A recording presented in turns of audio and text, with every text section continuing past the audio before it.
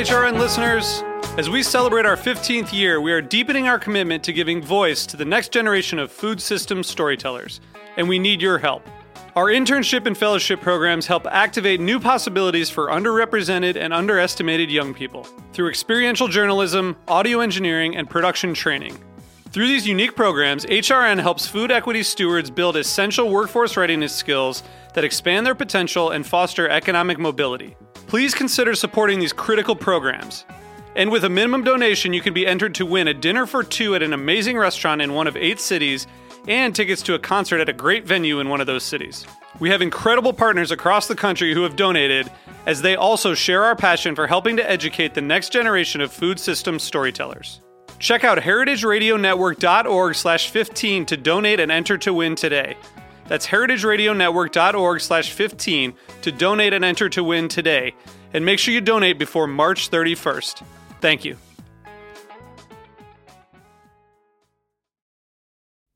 Hi, I'm Dylan Hoyer, the producer of The Shameless Chef. I'm sharing another bonus episode today from HRN's series, The Feedfeed. Home cooks and recipe lovers may already be familiar with The Feedfeed.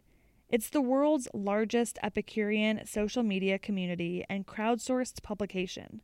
On their podcast, you can engage with the food content creators who push the needle forward of what we cook, bake, and drink. Conversations cover how we consume food when we aren't actually consuming it. Everything from navigating social media, building, engaging with, and growing a community, and producing content that resonates with young and old. The episode I'm sharing today is an interview with one of my personal favorite cookbook authors and food bloggers, Deb Perlman of Smitten Kitchen. She's definitely a shameless chef. This is one of the Feedfeed's earliest and most popular episodes. You'll get the behind-the-scenes scoop of how Smitten Kitchen recipes are developed. If you like what you hear, subscribe to the Feedfeed wherever you listen to podcasts, and find the links to do so in our show notes. Plus, check out HRN's new website to explore our 15,000 episode archive and consider donating to sustain the future of food radio. Now, here's the episode. This episode is brought to you by 100 Bogart Street, a co-working building in Bushwick, Brooklyn. Need a professional place to work from? Learn more by visiting 100bogart.com. This week, on a special bonus episode of Meat and Three, we're celebrating Mardi Gras with an ode to the king cake, the most delicious custom of carnival season. This is kind of like a terrible comparison, but it's kind of like a braided New Orleans babka, if you really think about the actual technique of it. Do we know why they put a baby in the cake yet? You'd better be careful where you get that cake because your friends and coworkers in New Orleans are going to have an opinion about it. Tune in to Meat and Three, HRN's weekly food news roundup, available wherever you listen to podcasts.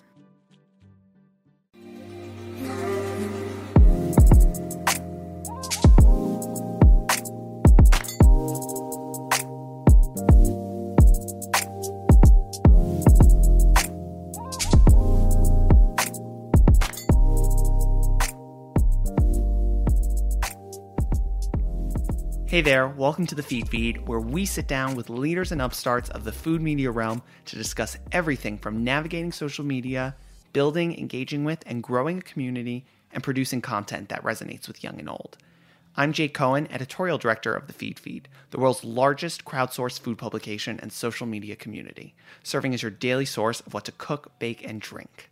Today, we are with the queen of food bloggers. She is a cookbook author. She is a recipe guru. We're with Deb Perlman of Smitten Kitchen. Thank you so much for coming. Thanks for inviting me. So, honestly, I was so excited to sit down and talk. I'm a huge fan of your recipes, your books, everything you do, and all the editors at Feedfeed that heard that we were going to be recording this were like, Deb's coming. Deb's coming. I'm so flattered. And this is kind of something that I feel like is super common when people say your name or when people say Smitten Kitchen. But before we get too into it, how did it start? How did you pick this name? What were you doing? Oh my goodness, I was not doing a whole lot. I mean, I had a job, you know. What was it? A job. Well, I've had many different phases of my career. I actually went to grad school for art therapy, and I was doing that for a few years. I liked it, but I also kind of hated it. Like I couldn't see doing this forever. And around that time, before I had Smitten Kitchen, I had a website called not called Just Smitten, it was called Smitten, and it wasn't focused on food. And I was just writing, and I just thought, I've got to get a little bit more into writing, which is not that easy to break into when you are an art therapist with no relevant experience and absolutely no connections whatsoever. So I ended up just kind of begging around until I got a job as an editorial assistant at a B2B tech magazine. And I was working there for a couple of years before I was staff writer, and that's basically what I was doing around the time that I started Smitten Kitchen. It was just getting bigger and bigger, so I decided to make the leap and make it my full-time job, presuming that I could still freelance on the side as I needed to make ends meet. And that brings us up to today. Wow, that was really fast. That was super. Wow. That was it. 20 years, 15 years. Wow. So, in terms of like, what was your experience cooking? Did you grow up cooking? Is it like those old school memories with your mother? Like, what kind of got you into that? I feel like every food writer is like required by like food writing law to have like some like story about an origin story. It's like a superhero. Yeah, your grandmother, you were at her knee. Like, it was really not like that. I mean, I definitely like grew up among people who were not afraid to cook, but it's not like my mother taught herself to cook after she got married. She had no idea how to do anything, and she was like watching Julia Child one day, the French chef, yes. I think, on PBS, and she was like, ooh, I want to eat that. So that was basically it. She just bought herself Mastering the Art of French Cooking, and she learned onion soup and beef bourguignon and omelets and stuff, and that was really it. So growing up, probably I was supposed to be eating a lot of Jewish food, but instead I was eating like French, and my grandparents lived out in San Diego. My mom always loved the California style of cooking, so it was a lot of like artichokes and avocado and asparagus. We always call it the A's, like apricots, you know, I can just keep going. Yeah. Right, so growing up, like definitely there was cooking, and there was no fear of cooking, but it was not anything like what I do now, which is this like obsessive tackling of recipes until I'm happy with it. And that for me more came from like becoming an so-called adult and just realizing that I didn't know how to cook anything. Like I knew how to follow a recipe, but I didn't have a go-to. I cannot stand recipe roulette. Like when I want to make a yellow cake, I want that yellow cake perfect. I don't want to go and be like, which one should I use? Of course. What happened last time? And when I make something, I want to write it down and talk about what I changed and what I would never do again. And this is a natural place for a blog to start, I think, where you want to refine your techniques and kind of get your recipes together. And that was really all it was for me at first. Just a place to say do this and do not do that. I love it. And now in terms of like the blog universe, this was really the beginning of food blogs and how it, and not necessarily their existence, but their prevalence as these authorities in terms of food. What was that like as it grew and people started not only making your recipes, but using you as this culinary authority? Oh my God. I was shocked that people thought I knew what I was doing. Like, it's crazy. I was not like to me, I wasn't the first food blogger at all. Like, I feel like there were a whole bunch of people who came before me, but they were more people who were like, they were in the restaurant world, or they were going through cooking school, or they had a like very specific point of view. Like, I'm going to teach you how to cook Thai food. And it wasn't as much like, I made this cake and it was kind of average and I think you shouldn't make it this way. That was not so popular. People who knew nothing. But nothing really changed. I just kept doing it. And I saw that traffic was growing, but I wasn't like, I'm going to do something very different now. I was really just doing the same thing. And then once it became my full-time job, I was able to do it more often and put more energy into it. Was there something we kind of talked about in a previous episode was with Chelsea White of Chelsea Sweets. Oh, wow. And she was talking about kind of the threshold that she made for herself when she was going to quit her job and start doing it full-time. Did you have kind of like a mindset of when you were going to do Smitten Kitchen? Yes, absolutely. I mean, as enjoyable it was to work in B2B tech publishing when I knew literally nothing about tech and it was all men who did not take me very seriously, nor do I necessarily think that I needed to be taken very seriously back then. Regardless, I was not like, this is it. This is my forever job. I'm really grateful for the people I met over the years and the experience doing like real non-editorial writing, but aside from that, no, I had to get out of there. I mean, like, this was not going to work.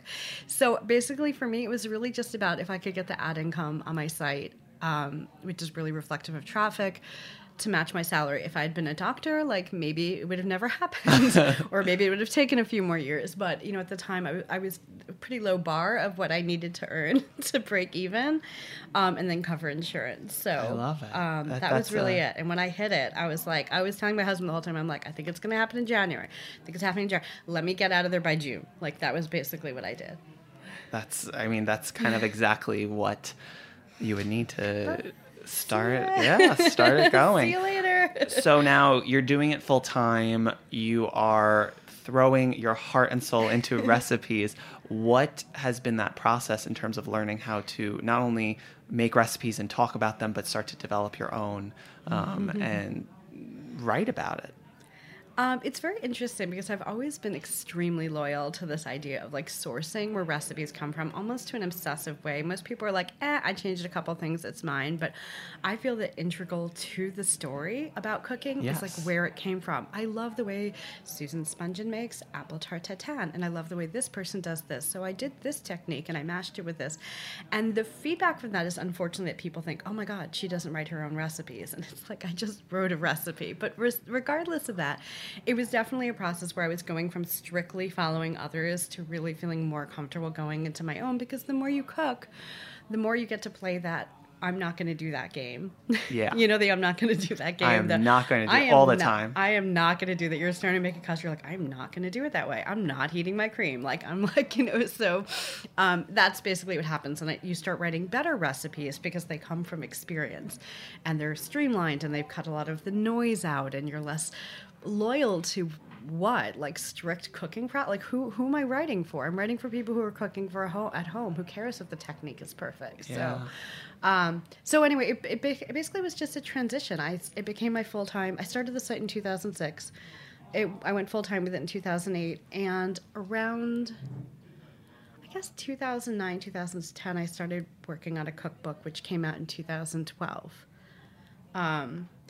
And then I wrote a second one that came out in 2017. That is like it. That is like the entire story of my career. We don't have anything else we can talk about But today. you're underplaying it so much because these are obviously years that are not just, that didn't just go by. You created iconic recipes, 2 cookbooks. Like, as we were just talking before we started recording, it's like I just handed in my manuscript and it's... You look surprisingly unhaunted. Like, I am unwell. I am unwell at my core. By the time I like handed in the cookbooks, always late, always like full of apologies. I was like a hollow shell of the person I'd been, in part because it's such an exhausting process, and it's kind of like you think that you're on this track, and then you know what you have left to do, but you forgot about this thing and that thing. 100%. And it's a little bit like leaving the house with kids, where you think you're ready to go, and then it's like, oh, actually, I don't have my left sock on, or something. And the like stove is on fire, and I left my hair dryer in the microwave, and And I started making plans for February of this year when I was definitely going to be done with the book, and surprise, surprise, I'm not done with the book, and everybody's waiting for me, and it's definitely not.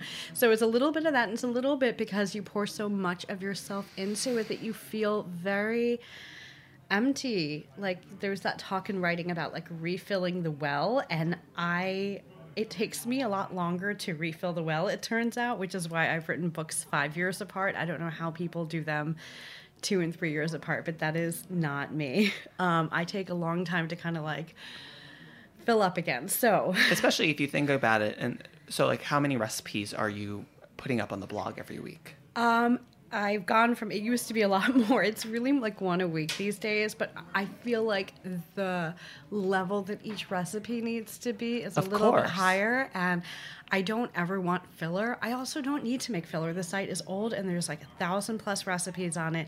I need to make like really good additions to make you show up. And so that's really, there's like a very high bar of what I'd put on the site, when in earlier days it might have been like, I tried this mushroom dish. it was okay. You might not want to make it the way I made it.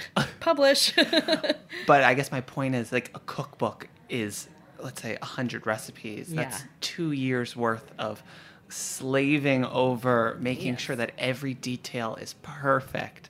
Exactly. In addition to making, like, one of the things I love about Smitten Kitchen, or just food blogging in general, compared to more traditional print media, which I think is one of the reasons why food blogs did so well, is that so many of the posts are these little vignettes where it's not one huge story with 15 recipes for quiche. It's one quiche recipe with a beautiful story to go with it, because that's what you're looking for. So I think the concept of a book and having all your recipes also go together is definitely something. That was definitely something I really struggled with, where I'm like, it's always like the first book I was like way too stuck on Dijon mustard, and it was showing up in like every recipe. And then I don't remember what it was in the second book, but when I'm working on like the kind of framework for my next book, I'm like, I have way too much rice in there. There's like there's so much rice, and there's so much like chicken, which is so weird because it's not one of my favorite ingredients, but I have like 5 ideas, and like anyway, so it's very interesting. So I don't have to think about that as much for the site, and in a book you really want it to be balanced. So you kind of crashed us through Smitten Kitchen and traffic and web traffic, and it was 15 years in about 30 seconds. Tell me about you. When did social media come into play? Wow. In the sense of, I mean, we can break down everything, but you're everywhere. You're on Facebook, Instagram, Twitter, Pinterest. What are your favorite platforms? Still working on the TikTok strategy. We discussed this a few months. We can get into TikTok. I love your TikTok strategy. Working on the TikTok. I love TikTok. But I haven't quite. You should have your child. You should start paying your children to run it for you. I should totally have my child do that. Like, earn his phone that he wants so badly. Yes. My God, that he'll probably lose the first week anyway. So I basically, my feeling has been, I'm going to continue cooking. I haven't changed what I do. If you want to be on Twitter, I'll show up on Twitter. Like, if you want to be on Instagram, I'll show up on Instagram and Facebook. So I've always just wanted to show up where people are. If this is how you want to get your news. When I first started, RSS was like this really big thing. And so I made sure my RSS feed worked the way I wanted it to. And then there were like email RSS, and then I think it was Facebook. Then after that, it was Twitter, and then it was Instagram, and now I guess Pinterest was in there too. I never really went hard on the Pinterest strategy. So my feeling is just meet people where they are. I also will say that I didn't get into things that I just wasn't into. Like, I didn't get seriously into Pinterest because I wasn't seriously into Pinterest. And there are definitely food sites with much better Pinterest strategies, and that's not me, because it's really just me doing it. So if it doesn't do anything for me, it's sort of hard to maintain on it. So are you just you're not changing necessarily the way you're approaching these different platforms. You're just sharing the same stories, same recipes.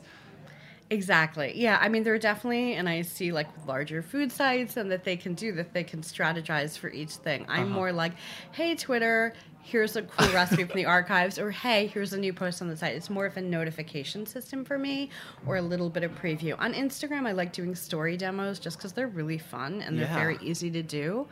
Or I found ways to make it very easy for me to produce them in my kitchen without help. So I think that's such an incredible case study on the power of personality. And we kind of talk in food media, especially over the past decade, of the transition from sites being these like separate entities that people worshipped and follow to individual voices that become your like culinary spirit guides in the kitchen. And I feel like that's what blogs have always known, that individual voice is far more interesting than editorial voice. Like, for a very long time at magazines, you had a stripping of voices. Correct. No first person. To sound like, Martha needs to sound like Martha. You don't get to show up and be like, well, actually, So that's how it was. And I feel like the biggest place we're probably seeing that change right now is Bon Appetit, where it's really become fully personality driven, and it's so different from the Bon Appetit we grew up with in like a wonderful way. Yes. But I feel like everyone is waking up to what people have always known, which is that I want to hear from you. And I don't know about you, but when I'm looking at a restaurant review, I'm like, oh, who wrote it? Oh, I'm not going to read that one. 100%. Because I know who I like in terms of who I think similarly to. So, And you'll I'm remember not that. going to name names, but No. there are, like, there's one that eater that as soon as I see it, I'm like, I know I'm not going to feel the same Not way. gonna- I'm still going to that restaurant. Not gonna happen. Exactly. Or like, thank you for telling me the opposite of what to do. It's not always like a hate thing. It's just like, it's like whatever just resonates with you, or they really dislike something that you deeply liked and now you like. But why shouldn't it be like that for food too? Where you say like, oh, I really like the stuff this person makes. I got a good feeling about this recipe. Or you might say, I find their stuff really cute, but the recipes don't always add up. So I'm gonna maybe go somewhere else, but I like the idea. Interesting. And now, how does that all play in with like an email newsletter? So we're adding that concept just because you're everywhere, and I feel like I Funny enough, just rolled out a newsletter redesign this morning. I love it. Yeah, it only took 2 years. But it's something like the concept of an email newsletter is something that has ebbed and flowed over the past few years in terms of like everyone was on it, and then nobody was using email, especially as all these kind of like different organizers came in to unsubscribe you to everything you weren't reading. And now there's the kind of age of Axios and all these kind of like short form newsletter little bites. But in general, when it comes to editorial, I feel like newsletters are kind of coming back into the spotlight. Have you just stayed consistent over the years? Have you adjusted your newsletters? Definitely adjusted. Where because there's marketing, like lists are such a big thing. Like, how big is your list? What's your open rate? All this like craziness. But I just wanted, you want to find out what's happening in Smitten Kitchen through the mailbox? Let's do that. So I used to have, and I still have it, but it's kind of janky. Just sort of like an emails to RSS thing, but I can't do a lot with that. Instead, I rolled out this like weekly digest, I think it's 4 years ago. And that's a roundup of what's new on the site, events coming up. It was usually a theme each week. This week would be I don't know when you're going to publish this. This week is Valentine's Day, so it's romantic stuff. So it's a different theme, and it's kind of fun, and I can link to stuff around the web. So I find it kind of fun. It's like a 1 week, and I know there are people who mostly experience the site through the newsletter, and there are people who don't even know there's a newsletter or a site, and they just go to Instagram. So, and what do you feel like in terms of the conversation around like demographics? Of what is the age of the person who is reading your newsletter versus on your Instagram? I should probably be looking, and I don't. Sometimes I'm not really big about looking at stats. I mean, certainly in my early years, I followed them really closely so I could evaluate my self-worth likewise. Make sure, my parents still believed in me. Nowadays, I tend to look, but I try not to go too crazy over it because I'll check. I will literally look like twice a year. That's amazing. Because if it ain't broke. Yeah, I mean, it's not like the numbers are always where you want them to be, but I just feel like I can't. There is a thing, I think this is true in all writing and especially in food, where it's very easy, not easy, but like making popular food is very tempting. And if I looked at stats and I just wanted stats, I would make all chocolate peanut butter and sprinkle cookies and like spaghetti twirls and I love all of these things. But I think to keep people to really reflect a real way of cooking and a real way of eating, you need salad. Like you need 100%. And Grain I need bowls, salad. healthy I literally things, just had yes. a great salad for lunch. Oh, actually, I think I have a version of their Caesar salad on my site. Yeah, so I feel like even though it's not going to get the same open click, it's really important to have everything. 1, because I know you're eating everything. You're not just eating cookies and cake. And 2, because I think it puts people off when it's just, I mean, how many cakes are you going to make in a week? Really? Like 1? And that's a lot. If I make one cake a week, that is a good week for me. No, it's just, I agree. More, but yeah. And then I guess that can play into it. I don't know how much you dive into like SEO, because this kind of seems like the same conversation in terms of just making popular food or just trying to win. But it kind of sounds like you found this organic way to grasp an audience. And even though they might not all be looking for a salad recipe or a healthy recipe, those that will end up on your site and have that loyalty to your salad recipe. I mean, I hope so. It's not a guarantee. What you hope you're building is a trust. And so that, like, even if you would know that if I publish it, like, I feel really strongly about that it's not going to make you angry and, like, ruin your evening and you're not going to be able to eat it and you're going to have to order a pizza. Like, that's kind of this little promise I've made, and I think about that all of the time when I write recipes. But I was thinking about SEO because it's a very interesting, because I'm like an old web person. And in the beginning, of the web, URLs made no sense. They were like letters and numbers and whatever. And then Google came around and other web crawlers, and let's see how much of my tech hat I can remember. It's extremely little. But, they couldn't read it. And so SEO became this big thing of like, and they would tell these legacy publishers like, hey, you need URLs with words in them. Once there were words in URLs, though, I feel like there's been a lot of people still selling SEO products, which I just felt like for a lot of years, whenever somebody said they did SEO, I was like, okay, cool, nice snake oil salesman, you got it. Because the entire goal is to game Google, and Google only wants to not be gamed. And so you really risk, and this happened all the time, trying these things that punish your site. Now you're on page 10 of results and you have like no income. So this was something that was happening a lot when I was paying attention to SEO. Now I think we're in another wave where there's so many other ways. We have your recipe search and they're doing all of those previews. And it is harder for an old small site like mine to get the same visibility it used to. Fascinating. But I think that's such an interesting look at what the priorities are, and it sounds like your priorities are more so just like, what's the name of the recipe? That's going to be the URL, not... Little bit, but there's definitely the kind of thing where like if I was expanding more and if I could like hire more people, but I don't really want to boss around a bunch of people, like there's all of that, like that would be the kind of thing you might have somebody who's taking a look at the publishing end of it and making sure everything's tuned up. Probably there could be some improvements there, no doubt. But do you think that part of the reason that you aren't focusing on expanding is so that you can keep your focus and your attention to the recipes and the writing? I really only care about quality, and I only care about it like sounding like me and being something I believe in, and I won't publish something I don't feel strongly about, and I don't want anything to not sound like me. And so it's really, I don't, at the point where these feel like handcuffs, where I feel like I can't do things that I want to do, that's when I try to hire people to help me. But for the most part, yeah, no, I really just, I don't know. I don't want to be bigger just for the sake of doing more, if it means that like it's not as good quality. I love it. It's like it's like the living off the land, but for media.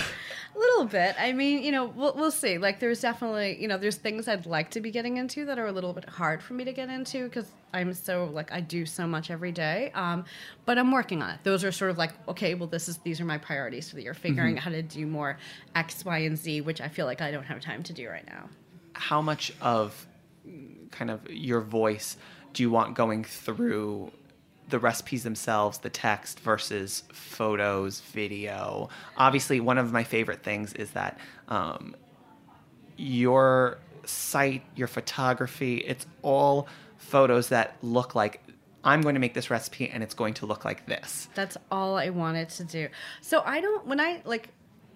when writing teachers talk about voice, they talk about it almost like something like you want to add in or you want to flavor it. Like, I don't think about that at all. I just write the way I speak.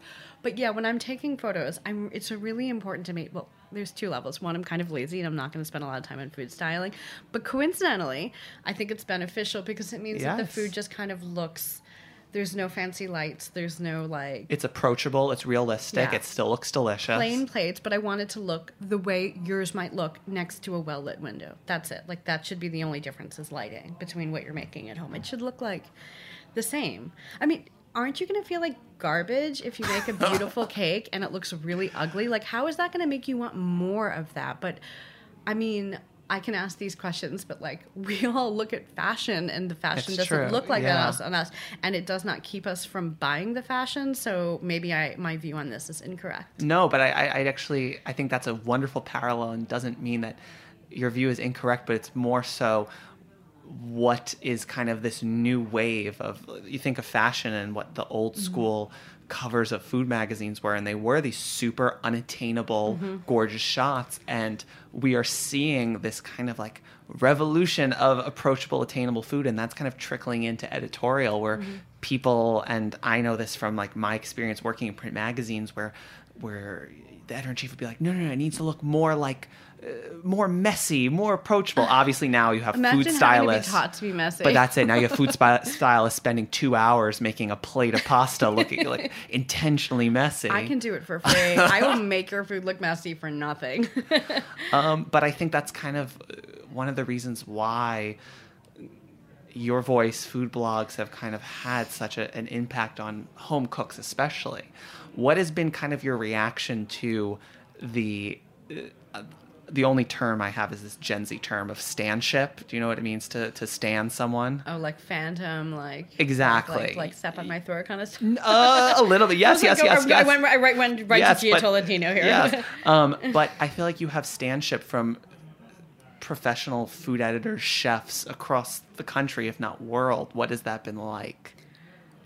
I am as unaware of it as a person can be. I really just try to like, I am so grateful for it, but it's not the goal. It's like a cool thing that lets you keep doing what you're doing. So I'm so flattered when you say that, but I also am like, la la la la la, because I can't come from that place of like, I don't know, I'm not like, I'm amazing, everything I do is amazing. Like, this is not going to help me create good stuff. Like, I need to like really believe that the next recipe has to be a make or break. Like, you're as good as your last book. You're as like, you know, if that makes, I've never heard something that makes more sense to me. I just like, what am I going to do? Be like, oh, I must be amazing. So therefore, that's first of all, I would be an asshole. And second of all, I would just I don't think it would really help me do good work at all to think that way. So I am super, like, obviously it's the best case scenario. And I feel like I got really lucky to get in at a time when there weren't a lot of people doing what I was doing. And then I stuck with it in a way that I hope is consistent. But in general, like, I'm only like, okay, is the recipe I'm going to publish this week, is it up to par? Is it up to snuff? Do I need to like revisit it? Like, that's really what's on my mind. I love it. All right, we're going to take a quick break.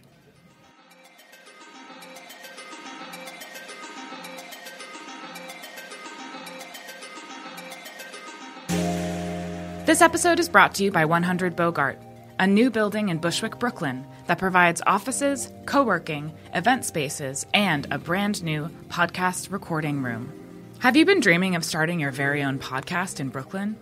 You can now rent space in 100 Bogart's custom-built podcast room to record interviews, voiceover, and commentary. The room is fitted out with 2 microphones, mixing board, and a MacBook Pro running Pro Tools. You can rent the space by the hour, and a rental of an hour or more includes a 100 Bogart co-working pass. That means complimentary coffee, tea, and access to your own desk for the rest of the day. So what are you waiting for? Get started on your next audio project. 100 Bogart has the space and amenities you need to kickstart your podcast. Learn more at 100bogart.com or call their team at 718-362-3539.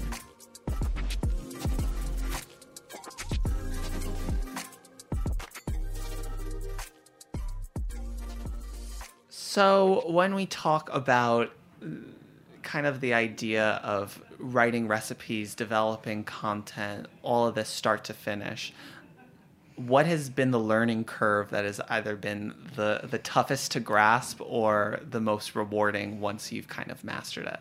Whether it be like the writing itself, the understanding of working a website, social media, monetization.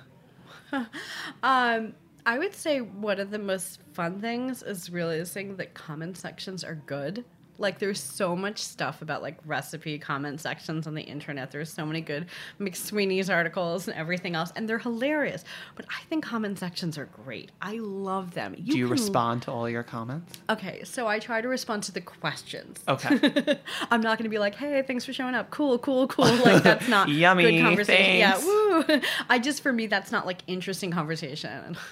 I'm sorry to say this, since I have kids, I'm always like, this is not interesting conversation. It's just conversation.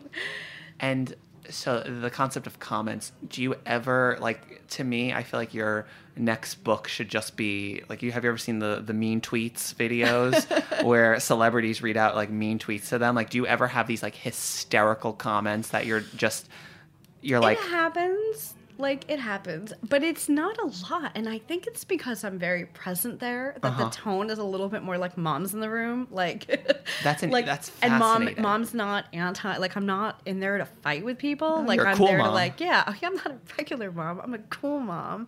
Let's see how many memes I can get in one podcast. Sorry.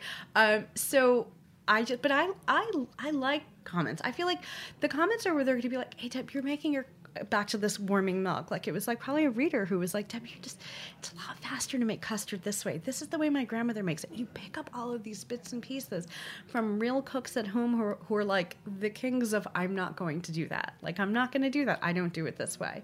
And that makes you a better cook. So if you really pay attention, people will tell you how to become a better cook. So I think it's a great thing to have, and I love reading the comments. And that's kind of then seen in your recipes. Have you picked up, like you were talking about kind of the oh, I took this from Susan, or I took this from there. Do you do that with your readers as well? A little bit, yeah. I mean, it's not a ton, but sometimes it's just a reminder, or like, hey, Deb, on this recipe you tell us to freeze the tofu, but this one you don't. I'll be like, I should refresh this recipe with this. You're right, because I've learned things in 2012 or 2020 that I didn't know in 2008 about, like, cooking spaghetti. So, they'll remind me of inconsistencies. So I've learned a lot from there and the ongoing conversation, and also just hearing how it went in people's kitchens, because you can write the most beautiful recipe and be like, I insist you use this ingredient. People are like, all right, well, it was Thursday and this is what I had in my pantry. And this is where people get annoyed, but I love it. I'm like, tell me how you made it with canned olives and like one tomato. Like, tell me how you did it. And it's like, it actually sounds really good. And that's in the back of your mind next time you only have canned olives and one tomato in your fridge. And now, just kind of piggybacking off of that, in terms of like inspiration of how you're thinking of these recipes, like how do you decide what you're making next week? Like cravings. Cravings. As much as I can, I just try to stay with what interests me. It's really hard to get interested in what you're not interested in, or to convince people you are. Like, I was really working on this couple soup recipes in the beginning of the year, and they're not ready. I'm just not feeling it. And I was just so close to photographing it and writing it because it tasted good. But I'm like, I just don't care about this. And I had to pull it. And I really left myself in like a content like graveyard for a couple weeks there. But I felt better about that than just having some mediocre thing. So do you truly let your gut dictate everything? My gut, and then sometimes I have good people who work with me who I've been lucky enough to, I say, like, hey, when you're looking for a recipe and I don't have it, could you remind me of what that is? Like, somebody pointed out, like, you don't have a really solid classic, lasagna. I'm like, I do not have a solid classic lasagna. And so all of a sudden I'm craving lasagna. Yes. And so I was like, well, let me just give it a go. So I know from this that I wouldn't do it this way, and I wouldn't do it this way. It turned out I had all these opinions. Then I wrote them into a recipe. I'm like, I have a lasagna recipe now. So sometimes it's a little bit, I sometimes like the reminder of what's missing. And other times I don't care, and I'm just going to make what I want anyway. And so how big is your team? It's not. I'm working on it. It's a whole thing. It's a whole thing where I'm like, I hate hiring people and I just want to be like left alone to do my work, but I'm also like quite miserable because I can't get it all done. It's a complicated thing. So I've an ad team that are now like, they work with a few large sites. I have a part-time assistant, and I have my, how would I describe it? I have my previous part-time assistant who went on maternity leave, and when she came back, she's actually just going to stay on for like a few things. So she's helping me with some special projects, like sort of larger agenda stuff, which is actually really nice to have somebody just looking at the overhead stuff. And I just started this I just hired somebody for the first time to hang out with me in the kitchen once a week. I've never had an assistant before in the kitchen. And it's weird because I don't let her cook anything because I'm a total control freak, but I love it. I was like, how did I do this for like 14 years? And what is that like? Are you like kind of talking to her to like jot things down? We're like just tasting things together. I mean, sometimes if there's 12 onions to peel, yes, I will let her peel some onions. Sometimes she just wipes down the kitchen between recipes. So we get through like 4 recipes when on my own, I'd be like, I'm done. I did 2 today. I'm out. Sometimes it's like this whole thing. My husband's like he's a project manager, and he just thinks it's crazy that I'll be like, oh shoot, I ran out of sugar. Well, I guess my cooking day is over because by the time I get back from the store, I'm not gonna have time to start this recipe. Like, so yes, somebody who can run to the store for more sugar. And yeah, there were definitely things where, can you just watch that pot while I start on this next? I mean, this is like so basic for test kitchens, but I've never done this before because I thought it would be annoying, and I actually love it. So Yeah, it's life changing. I might try to get this to a 2-day week thing. So you're asking me about my team, and I'm like, well, there's this, and there's this, and there's this. And then all of a sudden, people at CIA are going to start doing their externships at the Smitten Kitchen test kitchen. It's just, I don't want anyone to develop recipes for me, and I don't want anyone to cook for me. And I'm like, so there's not a lot that I can outsource, but I found that I really did like the company and being able to like if you and I were cooking together, we'd be like, this is just, that cake doesn't, but I remember, and it's just that back and forth while you're cooking. Amazing. Really nice. I think it's so warming to kind of hear, because obviously separate from the concept of monetization, and you'll need an ads team because that's how you're able to do what you do. But the fact that you're a one-woman show is still like, I don't know. I think it's incredibly... It's a little insane. It's great. But the hardest thing for me is really, this has been the consistent, if we spoke 5 years ago, I would have said the same thing. What are you struggling? I'm struggling with figuring out how to do more without draining myself further, especially like having 2 kids and having more hard stops on my time than I used to. Because I used to be like, oh, it's 7. Well, I'll just keep working because I'm not done. But like that doesn't really fly anymore. And am I really going to work after my kids go to bed every night till 11 o'clock? I do, by the way. But it's not, is there another way we could be living? Is there another way to do this? And just try to figure out like which things don't have to be me. And how do you feel about that balance between, because I feel like part of your voice is talking about accessible home cooking while you have a life and children and a husband. Like, it's kind of that's one of my favorite ways to talk about food as well, because obviously it's nice and there are these like project recipes that you really want to tackle X, but most of the time I'm looking for like, what's a weeknight meal I'm going to make? What or can I have do with this can of beans? Exactly. How do you feel that kind of balance and putting those hard stops because of your life has actually helped the process and the recipes you're developing? It has actually been so good, because before it was all project. It was all like, I want to teach myself to make semolina pasta. I want to teach myself to make pasta. Like, it was always something kind of absurd that was impractical. And I think people went there for that. But like, as your life gets busier, I've actually needed to be convinced to do some of these by my... It's like, Deb, you need a lasagna. I'm like, oh, there's a million lasagna recipes on the web. And so she'll say, well, why don't you go look at them? And I'll be like, oh, those are all... Yeah, I would never... I'm not going to do that. So they're like, she's like, trust me, you have a point of view on lasagna. Like, don't go work. So it's actually been a fun thing to be... Do you boil your sheets, or are you using the oven ready? Neither. I have discovered that I really just like the 10-minute soak a la Ina Garten. And that allows you to use the good pasta, whatever you want. I love the ruffly edges. That's like how I grew up. It's like, I don't like the thinner pasta that quick cooks.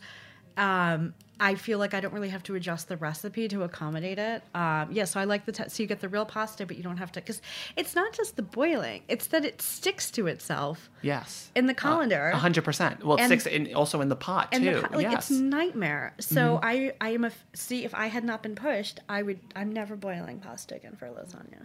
Wow, I'm free. So we have gotten to this is our lightning round. We're just going to throw out some questions, super quick answers. Okay. The first one being, and obviously this is difficult because you're the only person that Smitten Kitchen follows on Instagram, but like... Okay, that is... So I have 2 Instagrams. Yes. I have my personal one. Yes. So I don't need to follow people in 2 places. Yes. But yes, sorry. Who is someone that you're following right now that you really like? It could be a new follow, could be an old school...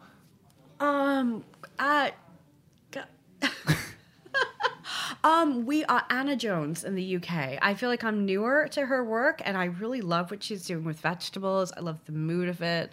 I think she's really creative, and I like it a lot. So I think her Instagram is We Are Food. I love it. What's your favorite cookbook that you've gotten in the past year? In the past year, okay. Well, yours hasn't come out yet. I've been enjoying Diana Henry's one. From Oven to Table, I think it's called. I might have messed up on that, but I just cooked from it recently, and I just found like sometimes you open a book and you're like, I found 3 things I'm going to make for dinner this week. That's amazing. I'm also really enjoying. I'm having. I'm sorry. Sounds like. It's like Southern African American culture. It's like a huge book. It won a ton of awards. It's really amazing. It came out in the last year. I've made a couple things from it, and I'm like, I'm horrible at lightning rounds. It's gonna come to me. We will come back to it. Yes. I'm gonna text you later and be like, the last recipe that you developed, where on the first try it was like so good. It was perfect. I lucked out on that lasagna I mentioned. There we go. It doesn't always happen. The last recipe that was a total disaster, and you were like, you had to walk away. Last night's dinner, like I can't even think about it. It was so bad. What was it? I have been messing around with these ideas of pot chickens, which I think are really like this fun. I feel like every great cookbook author has like a version of pot chicken, and I have like 3 versions that I've been playing around with, and I wanted to add some rice or orzo to one, and I did that, and it was like, I mean, my husband's very polite, but I thought it was a little inedible. Like, I think about it and it upsets me. It was last night's dinner. There's a lot of leftover. What is exciting you in food right now? It can be an ingredient. It could be a culture. I love seeing so many more places represented in food, so many more voices represented in food. I think a lot of us didn't realize like how much like there were gatekeepers. It's not always malicious. Sometimes it's just you know what you know and you hire what you know, but these were like all that was coming out of magazines, and I just feel like it's changing so much, and I love that I don't just have to hear about like pasta and chicken anymore. Like I get to hear about like the world of food, which I know is a passion of yours too. Yeah. With your book coming up, I'm going to plug it even if you don't. But you know, like the places where food intersects, you know, like that food is this knit thing that connects us around the world, even if you think you don't know other cultures. So I love that. That's such a beautiful way to put it. And now my favorite question, we play Fuck, Marry, Kill. But I picked some of your top recipes from your site. So it's all we going have down now. your chocolate peanut butter cup cookies, your baklava babka, and your stovetop mac and cheese.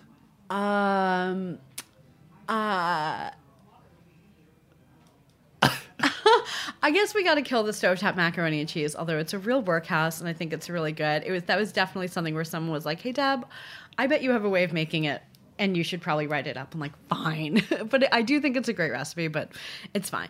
I guess we have to fuck the chocolate peanut butter cookies. Yes. And that was probably another one where someone's like, I've seen these versions of these cookies, and I'm like, I think I could do a much better job. And the baklava babka is a marriage, because I think it's just a beautiful marriage of so many different things that I love, where it's not overly sweet and you get to bring in things that you love about babka and baklava, and it's really fun. Amazing. Great answers. Now, I guess to end this conversation, if someone was coming to you, and I'm sure they do all the time, and they were like, I love to cook, or I want to get into food, or start a blog, or write a cookbook, what would be the advice you'd give them? Well, when people tell me they want to get into cooking and they feel like overwhelmed by it, I'm like, don't listen to everyone. Just cook one thing. Cook one thing. Find one thing that nobody cooks well, and you know, like that you can't order, that it doesn't taste good when somebody else makes it. Like, work on that. Boom, you have a recipe. Now move on to the next thing that you wish you knew how to make. Like, just focus on one thing. There's this idea that you have to go to cooking school. You have to learn these 10 recipes. It's so boring. It may not be your 10 recipes. Some people don't care whether they ever make a cake from scratch. That's fine. Figure out what your 5 things are and teach yourself to cook them. You want to write a cookbook? Have a point of view. Have a point of view. There's so much, like, you open up the book and you've already seen that already. And I would love to... I always want to be excited on every page. On every page, I want to see something done in a better way or a new way, or that I haven't seen before. And I don't always see it. There's a lot out there, but I don't always see it. That is the ultimate way to end this conversation. Thank you so much. Thanks for having me. Thanks for listening. To learn more about the food and drink discovery platform that is the Feedfeed, head to thefeedfeed.com. Be sure to follow us on Instagram at thefeedfeed, and myself at Jake Cohen, and of course at Smitten Kitchen. If you have a tip on who the next social media culinary star will be, send us a DM. We'll see you next time.